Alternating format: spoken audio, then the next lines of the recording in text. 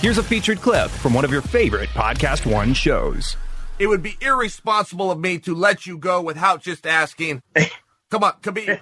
Khabib's right around the corner. I know there's been talk about that. I got to ask you, though, I mean, how realistic is that if Khabib got the win over Poirier and your phone rings?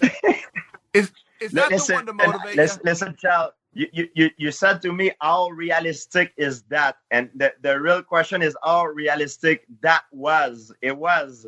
We worked very hard to try to make it. My agent knocked at the door. We asked many times. And the UFC was categorically didn't want to do it.